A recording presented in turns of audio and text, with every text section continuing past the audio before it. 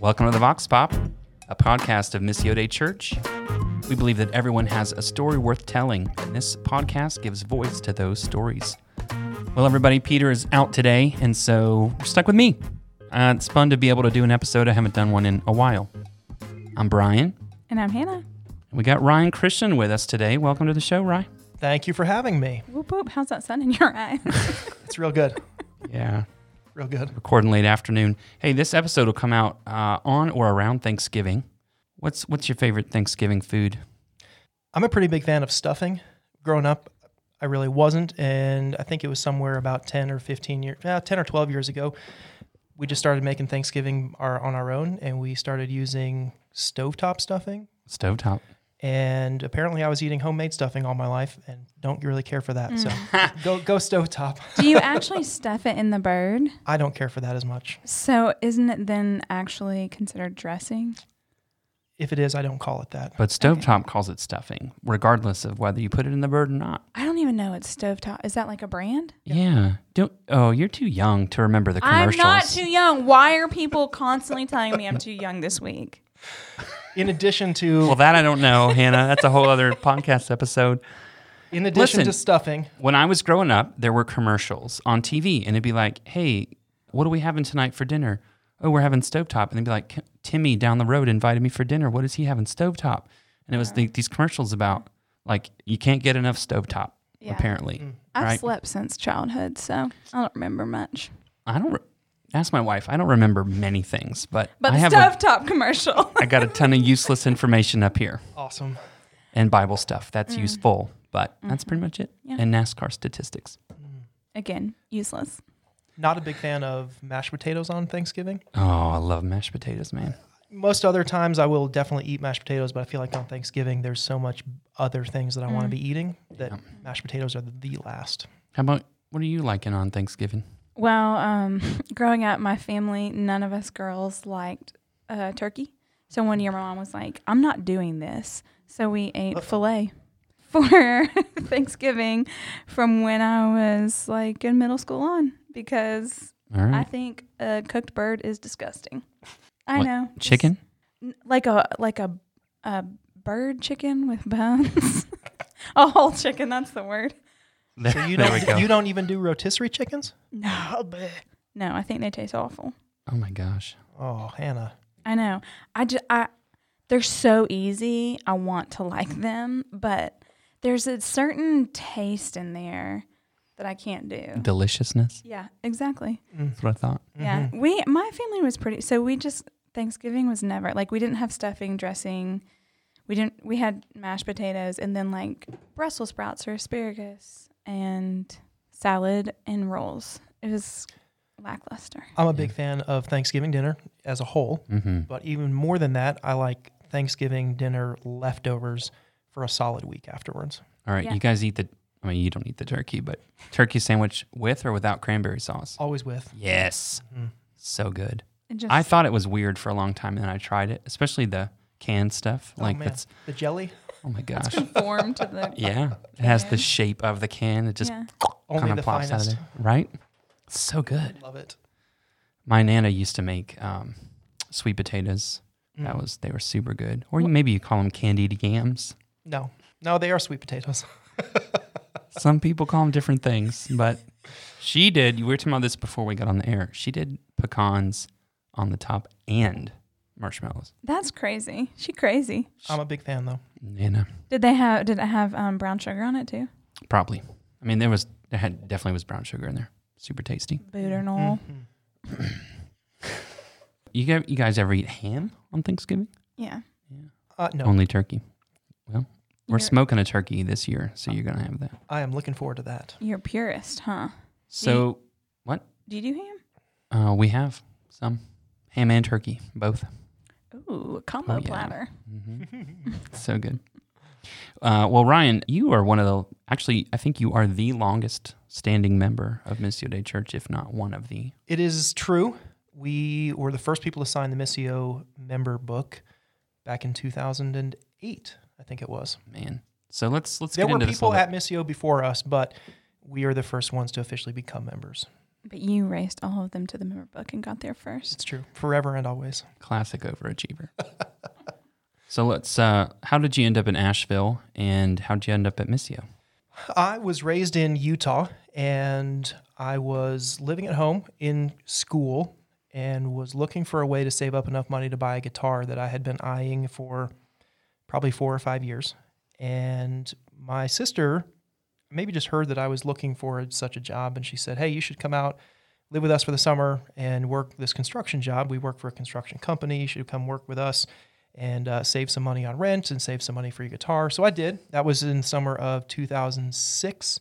And I came out here, lived with my sister, worked for the summer, building houses for a construction company. And at the end of the summer, I had my money, and I was planning to buy my guitar, and they offered me a full-time position to stay out here forever. And it was a big decision for sure, but part of it was, hey, this sets me up for maybe getting married and getting out of my parents' house and a real-life job. So I decided to stay, ended up buying that guitar, and just settled down in Asheville. How old were you? 22. Okay. Do you still have the guitar? I still do have the guitar. It's a Gibson J185 that I play anytime I play acoustic guitar at church. It was a guitar that was hanging on the top shelf of the music store where I took lessons from when I was 12 to about 16. And it always had a sign on it that said, don't touch. And I just always remember that was the guitar that I always wanted to buy. And one day I'll touch that guitar. Exactly. Interestingly Forever. enough, when I moved here, and I moved here for that summer, when I went back home to buy it, I went into the music store, and they said, we don't carry Gibsons anymore. And they stopped making that Gibson. And so I was like bound and determined to get it. So when I came back here to North Carolina, I called 17 guitar shops in North Carolina and 13 in South Carolina. Finally found one in Charleston who said, I know what you're looking for. We don't have them, but my friend is the plant manager at Bozeman in Montana. I'll call and see if he'll make you one. So he did. And about 8 weeks later, I drove down to South Carolina and picked up the guitar. This is the craziest story. How much would that retail for now? They just re-released it last year for $5,000. All right. So we won't give away your address. I didn't pay that much for it, whatever it was, 13 years ago, 14 years ago. So if you get in a bind. Yeah, it was the apple of my eye from a musical standpoint for many, many years. I'm really thrilled to have it. I love that guitar. That's crazy. Yeah. But that guitar is what brought me to North Carolina, is what I say. So how'd you end up at Missio? When I first moved to North Carolina, I was going to church with my sister's church, and I was invited to a music jam night at a mutual friend's house of Brian's and mine, Ruth Van, and just ended up showing up there, not really knowing a lot of people. This is actually before Mares and I were married, and just met Brian that night. We kind of hit it off, had a great conversation. At the end of it, he handed me a business card and said, hey, we're planting a church. You should come check it out. And I was like, thanks, pal, but I'm already involved in a church. So I took that business card and shoved it in our junk drawer and never looked at it again for at least a solid year. And then it was a combination of a lot of things. Part of it was just some doctrinal things at the church that we were at that weren't really sitting super well with me or with Mares, as well as in a large church, we were the only ones, kind of in our 20s that didn't have kids. And so we were kind of looking for a little bit more community. And it was daylight savings week, early 2008. And we didn't have anything going on at church per se. So we said, you know what, we're just going to sleep in today. Well, we were just laying in bed looking at the ceiling. And I was like, you know what, I'm going to go and see if I have that business card. So I did. Went and found it in the junk drawer. First time I'd seen it in probably over a year.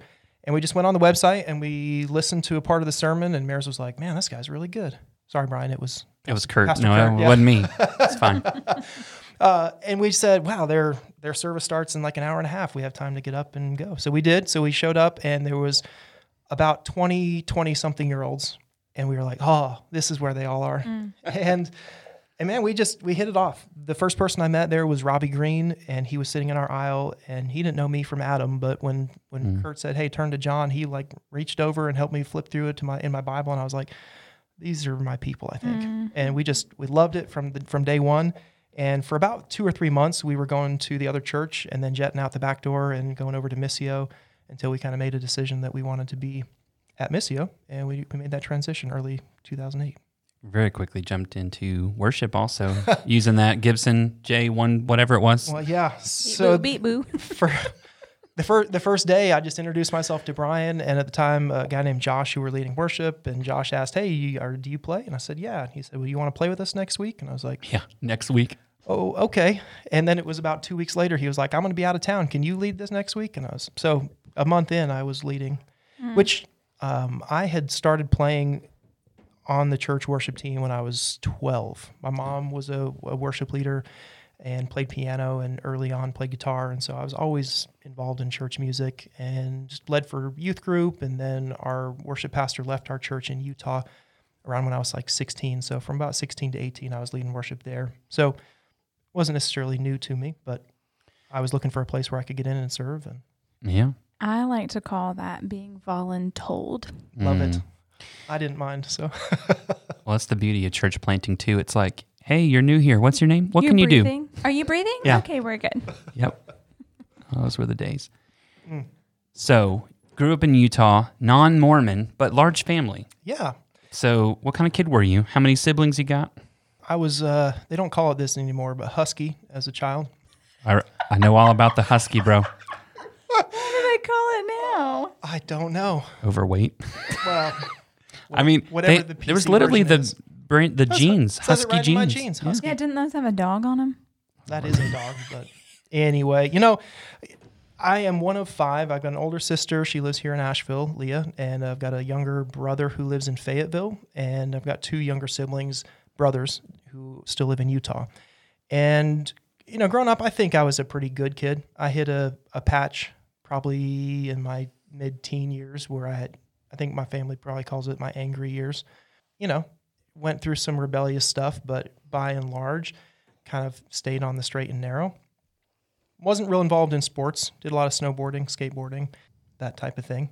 Got into music when you were middle schooler, I guess. Yeah, so my mom, it was kind of a requirement that we all played an instrument. So I started on piano, and when I decided I didn't like that, she said, "Well, you have to learn something." And I said, "Well, then get me a guitar." So she gave me her old guitar and taught me what she knew, and away I went.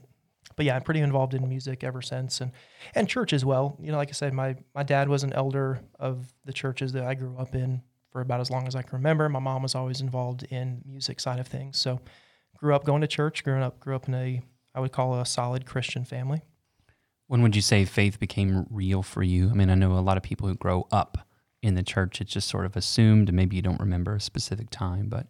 No, actually, I remember the very specific time. I was in Awana when I was 8, and Nora Romanowski led me to the Lord. That's a mouthful. It is. I still love the name Nora, mostly because of her, but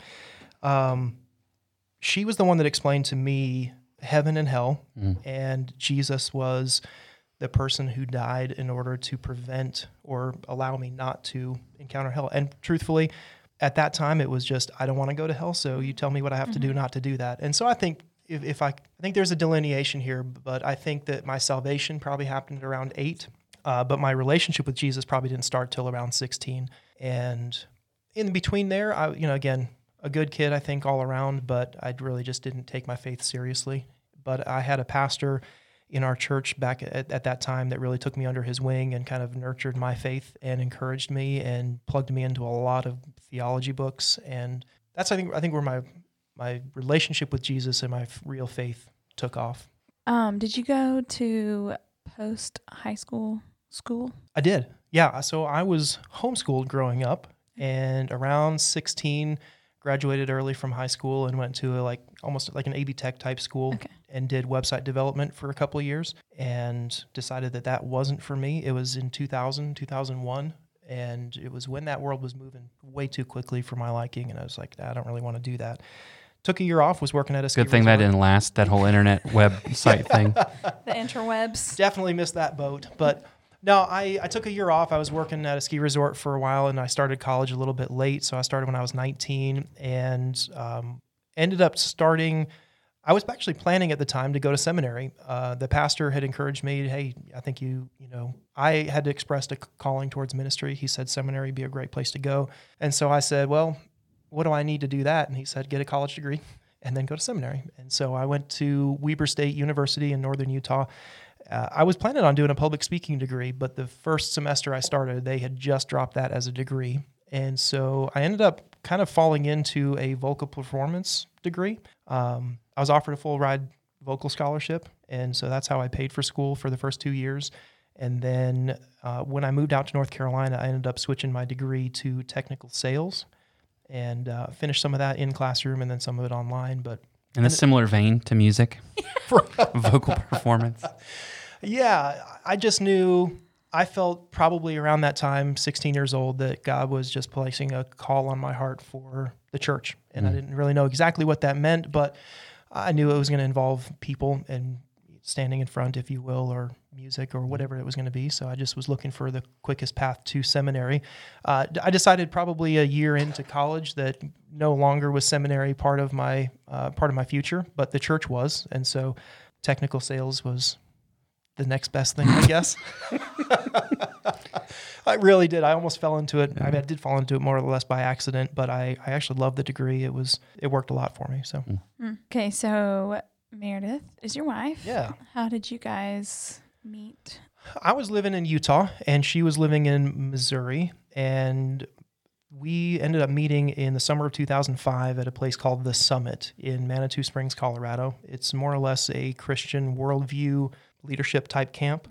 And the way they set it up or they operate is that for a 2-week period, you are more or less in like lecture sessions for like 5 to 7 hours a day. And they're teaching you everything in the world that you might encounter in college, from all of the isms and ologies and worldviews and everything in between. But they organize you by age and by girl, boy. So I sat next to Mares for 2 weeks in a classroom setting like that. That's how we met. And then we dated long distance for 2 years. The first year I was living in Utah. And then after that first year is when I moved to North Carolina. And so we were dating from North Carolina to Missouri for another year. And we got married in 2007. So wait, did y'all just long distance stay and then get married? Yeah. We spent a total, Mares will know the number, 60 or 63 days in each other's presence from the time we met to the time we got married. So over 2 years. Okay. That's how we met. And like I say, we dated long distance. This was in 2005, back when text messages were 25 cents a piece. And we could only... and someone would send you K and you'd be like, come on!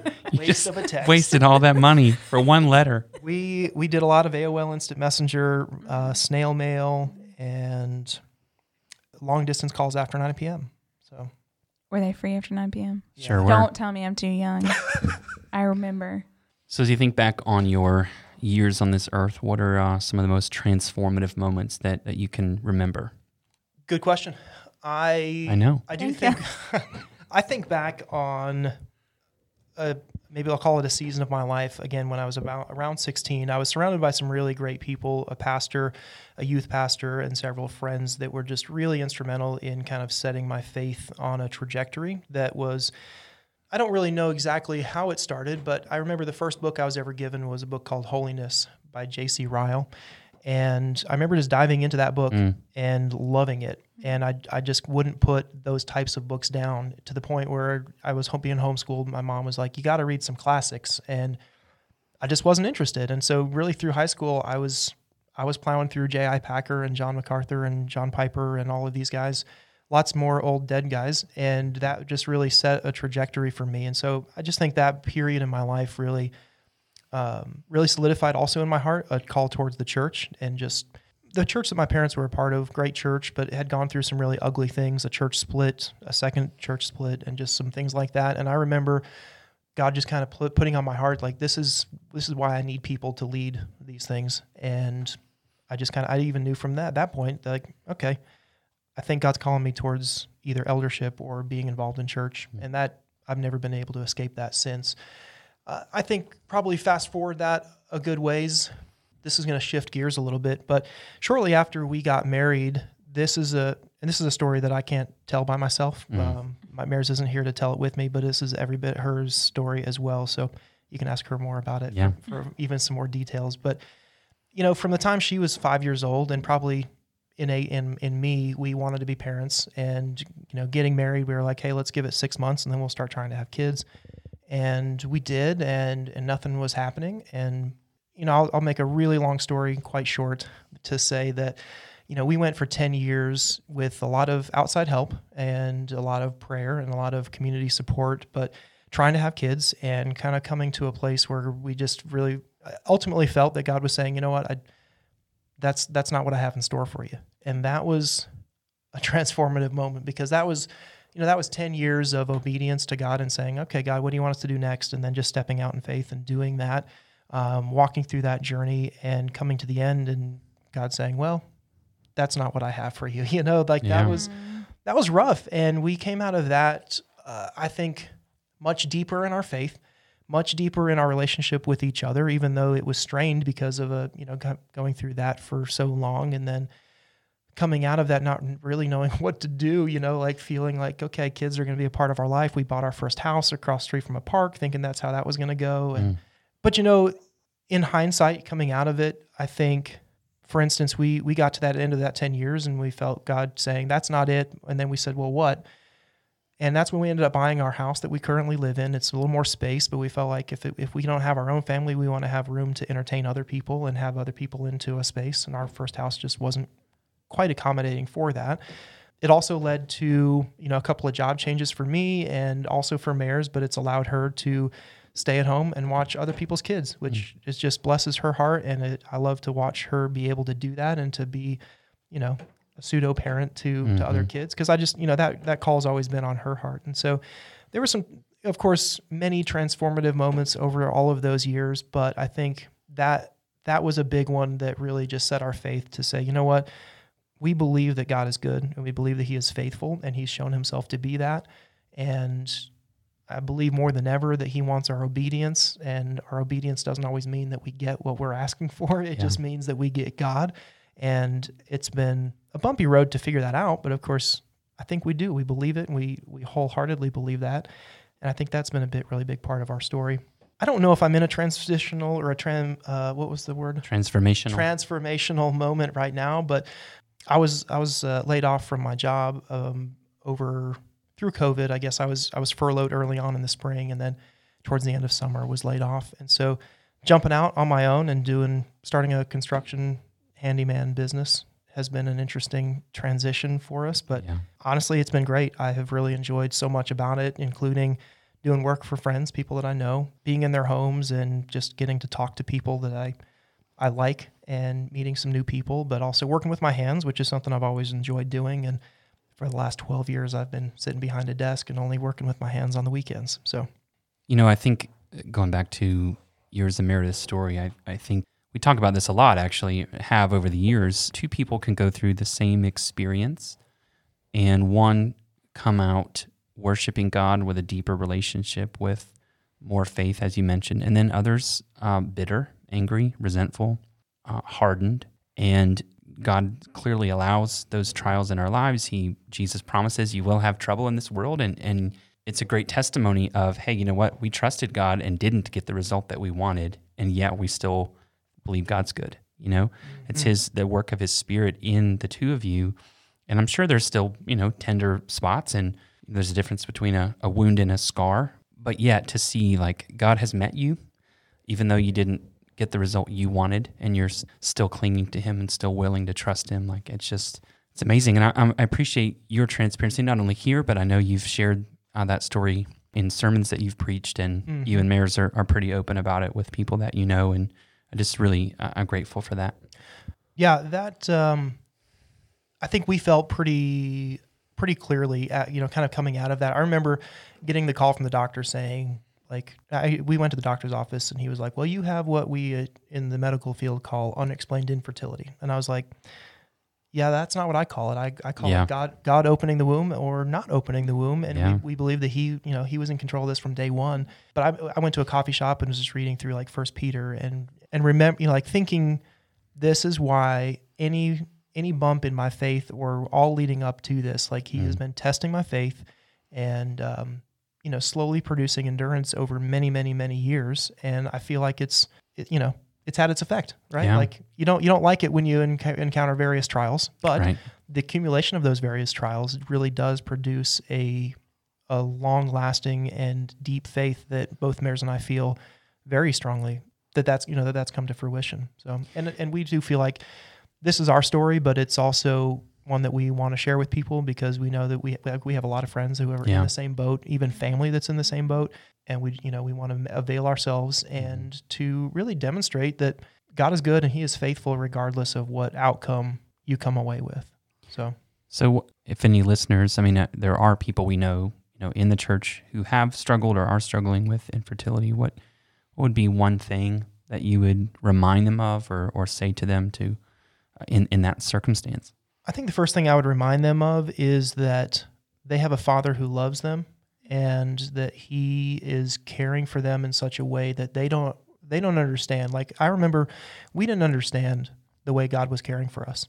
It took us 10 years to kind of figure out that it was God's mercy to us the whole way along that, protected our hearts from bitterness towards him. And I think when you're in the thick of it and when you're going through something like this, you can kind of forget that because you can just kind of point your finger in the sky and say, well, you said, and so where is it, or have those feelings. But, be reminded that the Lord has a much bigger vantage point than you do. And so walk in faith and not by sight, believe that he is calling you into this. If he's, whatever that path looks like, for us, it was going through IVF and seeking out fertility specialists and other things. But, if you feel like God's calling you to that, step out in obedience and, be faithful to that call that he's putting on you and know that this is God's show, and I believe that he was looking for a way to find glory for himself and not for me.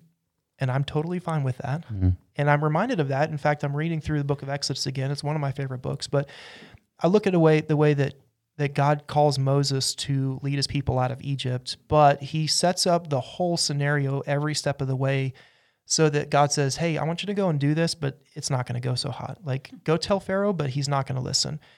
Do it again, and he's still not going to listen. But the way he does it all along, God is the one that gets the glory and not Moses. Nobody looks back at that and is like, hey, Moses was the man. He just went in there and told him to let us go, and here we are. No, everybody came out of that saying, the Lord is faithful, and Moses is a joke. Like, they were calling for his head at one point, like, why'd you bring us out here in the desert to kill us? Exactly. Like, let us go back. And I look at that and it just is so comforting to me to look at a scenario that seems like a real problem for Moses, but I think it was God protecting him. It was God's way of saying, hey, I'm the one that's going to get the glory out of this and I'm going to use you, but this isn't about you. So be reminded of that. If you're going through, again, it can be infertility. It could be any number of things. Sure. But be reminded that God's got a much bigger vantage point than you, and he's just asking for your faithfulness and obedience. Good. Thank you. So, Ryan, you were ordained as a Missio Dei elder back in the spring of 2019. So what does being an elder mean to you? I thought you were going to ask who his favorite elder was. Oh, that's coming. Oh, good. Sheesh. It really means a lot to me, but I think the biggest thing that it is for me is I love caring for God's people, and it's both a responsibility, but it's also a privilege that I have felt on my heart, like I told you, from a pretty young age. And when I came to Missio, I sat down with Kurt, kind of our membership interview, and I said, hey, I'm looking for a place that I can be in a position to serve God's church as probably an elder or a deacon or something in the future. And if Missio is that place, I'd love to be here to do that. I'm not sure why I have felt that call, because I've seen some pretty ugly things in the church, but I've always felt that that's kind of where God wants me to run into and to just step into some pretty messed up situations and environments within the church and to love on people. And I really take that as not just a responsibility, but as a privilege. And so for me, the shepherding aspect, I think, of being an elder, being able to care for people, to protect people, to to guide and to point towards Christ. I love all those aspects of being an elder. Yeah. Who do you think is the worst elder? And why is it me? Oh, that's uncalled for. I have all of my reasons for loving all of our elders so dearly. I have to say, Mark Knox has a special place in my heart because he and I went through the fire together as far as our eldership process goes. I've known Brian for the longest, But this is an elder team unlike any other. It's a real privilege to serve with them. There's great vantage points, great strengths, and I think we play off each other really well. Mhm. And it helps that we enjoy each other's company and we like each other as friends. So I think Jimmy alluded to this a little bit in his podcast, but both of y'all have talked about the process. Can you just kind of tell our listeners what that entails? And if someone was like, oh, maybe I'd want to do that, give them an idea of what that actually means to join the land of misfit toys. JK. if anybody wants to do this, make sure that God is forcing them into it first. Let me say that, because it's not for the faint of heart. And I say that with all the love and respect for all of our people and for God's church. But it's a high calling, and it's one that God has to place on your heart. And I was Jimmy's mentor coming through his elder process, and I told him, I said, this process is meant to shake you down to the core. And the only thing that you're going to hold on to is the call that God has put on your heart. So start with that. Start with a call from God that this is something that he wants from you. And we as the elders will do our darndest to shake you out of it. But if the call is still there, then that's where you need to be. The elder process is about a year long, and it entails quite a few things. It entails coming to the elder meetings, being a participant, kind of understanding what the process is and what happens in our meetings and things like that, and just being a kind of an auditing member of the elder team. It's also quite a bit of reading and training. I mean, I will say you have to dedicate yourself to it. I believe there was 14 books when I went through it. And we reduced it for year round. Yeah. It's great. It's so good. It's solid reading. We did quarterly trainings where we got together as the elders and just kind of hashed out some things. There's a lot in our process that will draw out of your heart motivations and insecurities and things like that. And it's honestly, it's for the good of our people, and it's for the good of our elders. I think in the end that we put them through a pretty fierce process, because like I say, I think if there's any false motivations in wanting to be an elder, it's a mercy to have those things discarded in the process, because all you would want out of an elder is that God said, I want you to do this. I want you to serve my people, and I want you to be my representative in this church. You don't want any false motives in there. So it was a privilege and a blessing to go through that process, but it can be a bit of a trip. So Why do you hate bananas? Oh, gosh. Only a real friend would ask that. My hate for bananas started when I was 11 years old. You thought I was joking. It's a real thing. I know it's a real thing. Okay. Yeah, it is. I'm sorry. Anders also hates bananas. See, and Ashley Swayze But as she's well. 2. I can have friends with people who don't like bananas. I don't know. Anders is Ashley good friends. Swayze also hates bananas? So does Cricket. To the same What's extent. wrong with you people? To the same extent that I don't. I don't care for the sound of somebody eating a banana. I don't care for the smell. Nothing Cricket- about it. Cricket once got mad at me in a staff meeting that I was eating a banana. It's like I'm borderline that way. Like, it will make me nauseous if somebody's eating a banana near me. So I will say this: when I got married in Missouri in May, and my brother, who was my best man, stuck bunches of bananas in a black garbage bag for 2 weeks in the trunk of a car. no. And on at my bachelor party, all 6 or 7 guys jumped me, held me down, and smeared me top to bottom with rotten bananas. And They're not your friends. I threw away the clothes. It wasn't even worth salvaging those. Did you vomit? No, I just hated most of those guys for a long time. But now, if that had happened and you hated bananas because of that, I get I'd it. totally Wait, get no, it. you were But saying you hated them something happened before. at 11. Yeah. No, I remember just one day my sister split a banana after we were unloading the dishwasher. You're like, I hate those things. That's about what my response was. I just probably Rage. probably the day before I was eating bananas, and that day it was the end of it. So All right. Why do you hate puppies? I just had to. I thought. no comment. Yeah. Oh, man. Well, I think we're getting down to the short rows here. Nitty gritty. Yep. What does the future hold for you and Meredith? And if you need more help in that, what do you hope for the next 3 to 5 years of your life? Oh, that's a big window in time. And Okay. Well, fine. let me start by saying I don't know what the future holds for me right now. I started this venture of starting a business and kind of getting back into my construction roots, and I'm real happy doing that right now. I don't know if that's what God has me doing in the long term, but that is what he has me doing in the short term. And so until he says something else, then I'm going to keep doing this and I'm going to keep enjoying it. I think for Meredith and myself, we are in the process of working through a lot of Enneagram stuff. Maris is putting in a ton of work, on the Enneagram and learning a lot. I am scratching the surface of that, but I think together we're kind of on a path right now for some growth, and it's been interesting to kind of dig deep on that and figure out.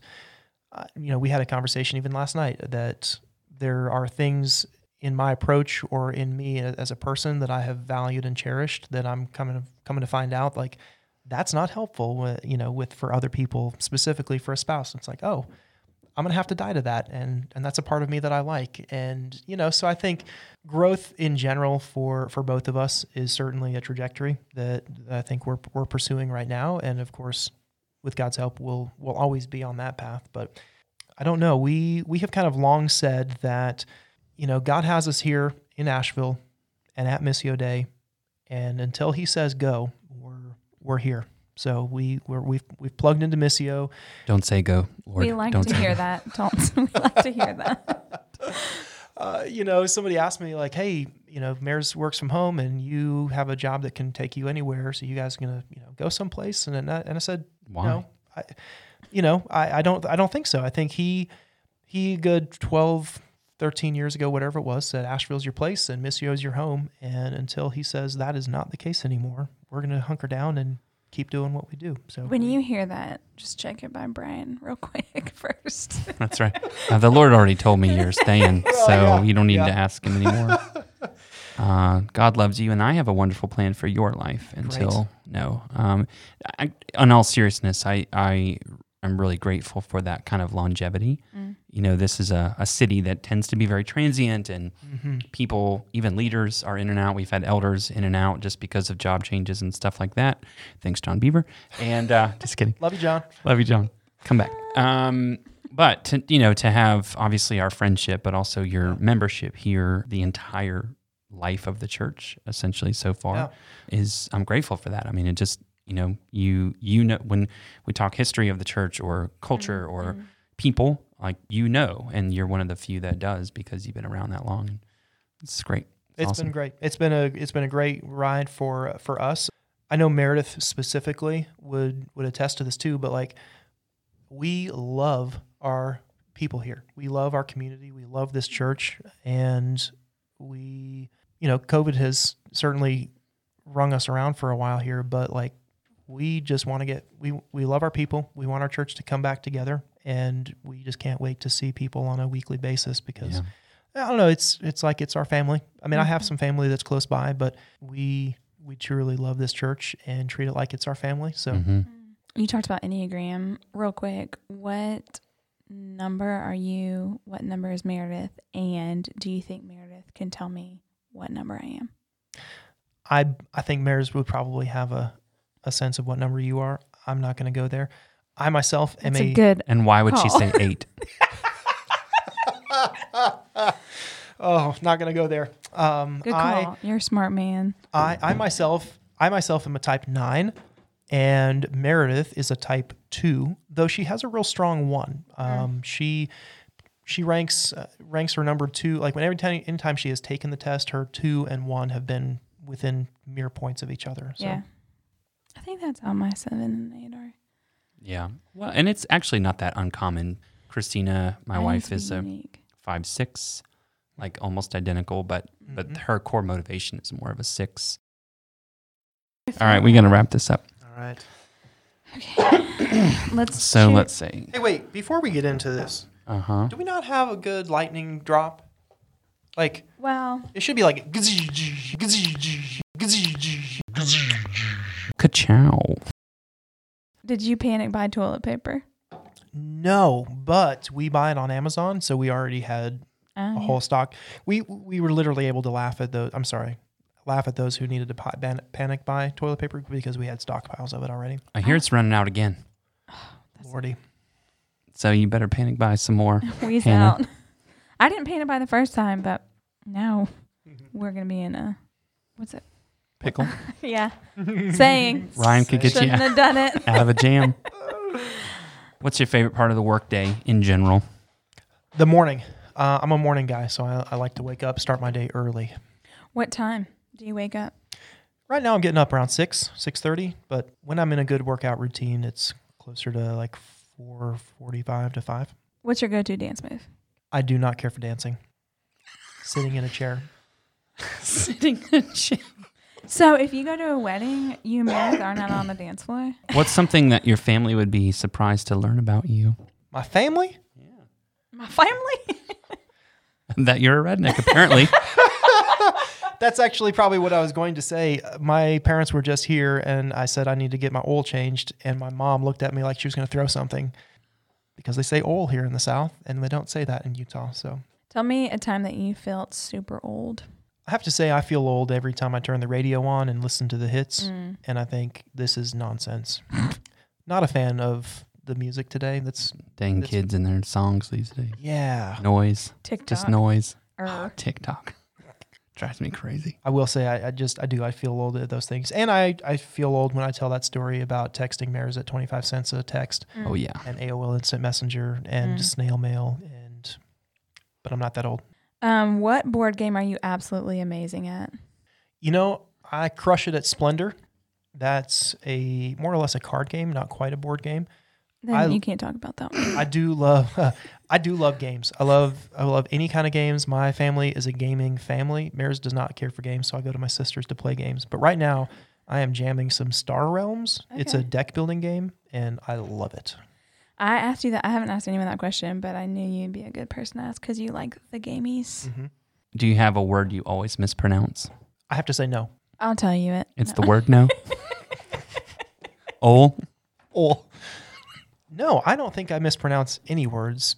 I do think, so my dad is from India. He learned English as a second language, and he learned it in school where they kind of taught British English. And so even to this day, my dad will put the wrong emphasis on the wrong syllable or maybe a little bit of mispronouncing. But he's lived in the States longer than he did in India, so he doesn't have an Indian accent, but sometimes I'll catch a little bit of that British English in his dialect, but I don't think I mispronounce much.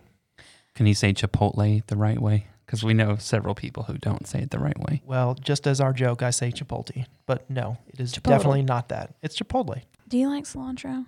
Love it. Yeah, and all for those soap people, I don't get it. But if it tastes like soap, I can understand you don't want it, but cilantro is probably God's gift to food. So good. It's so delicious. You might as well. But so are bananas, so you're both wrong. Dial I'm on out. my I'm out. food. Yeah. What's the best prank you've ever pulled?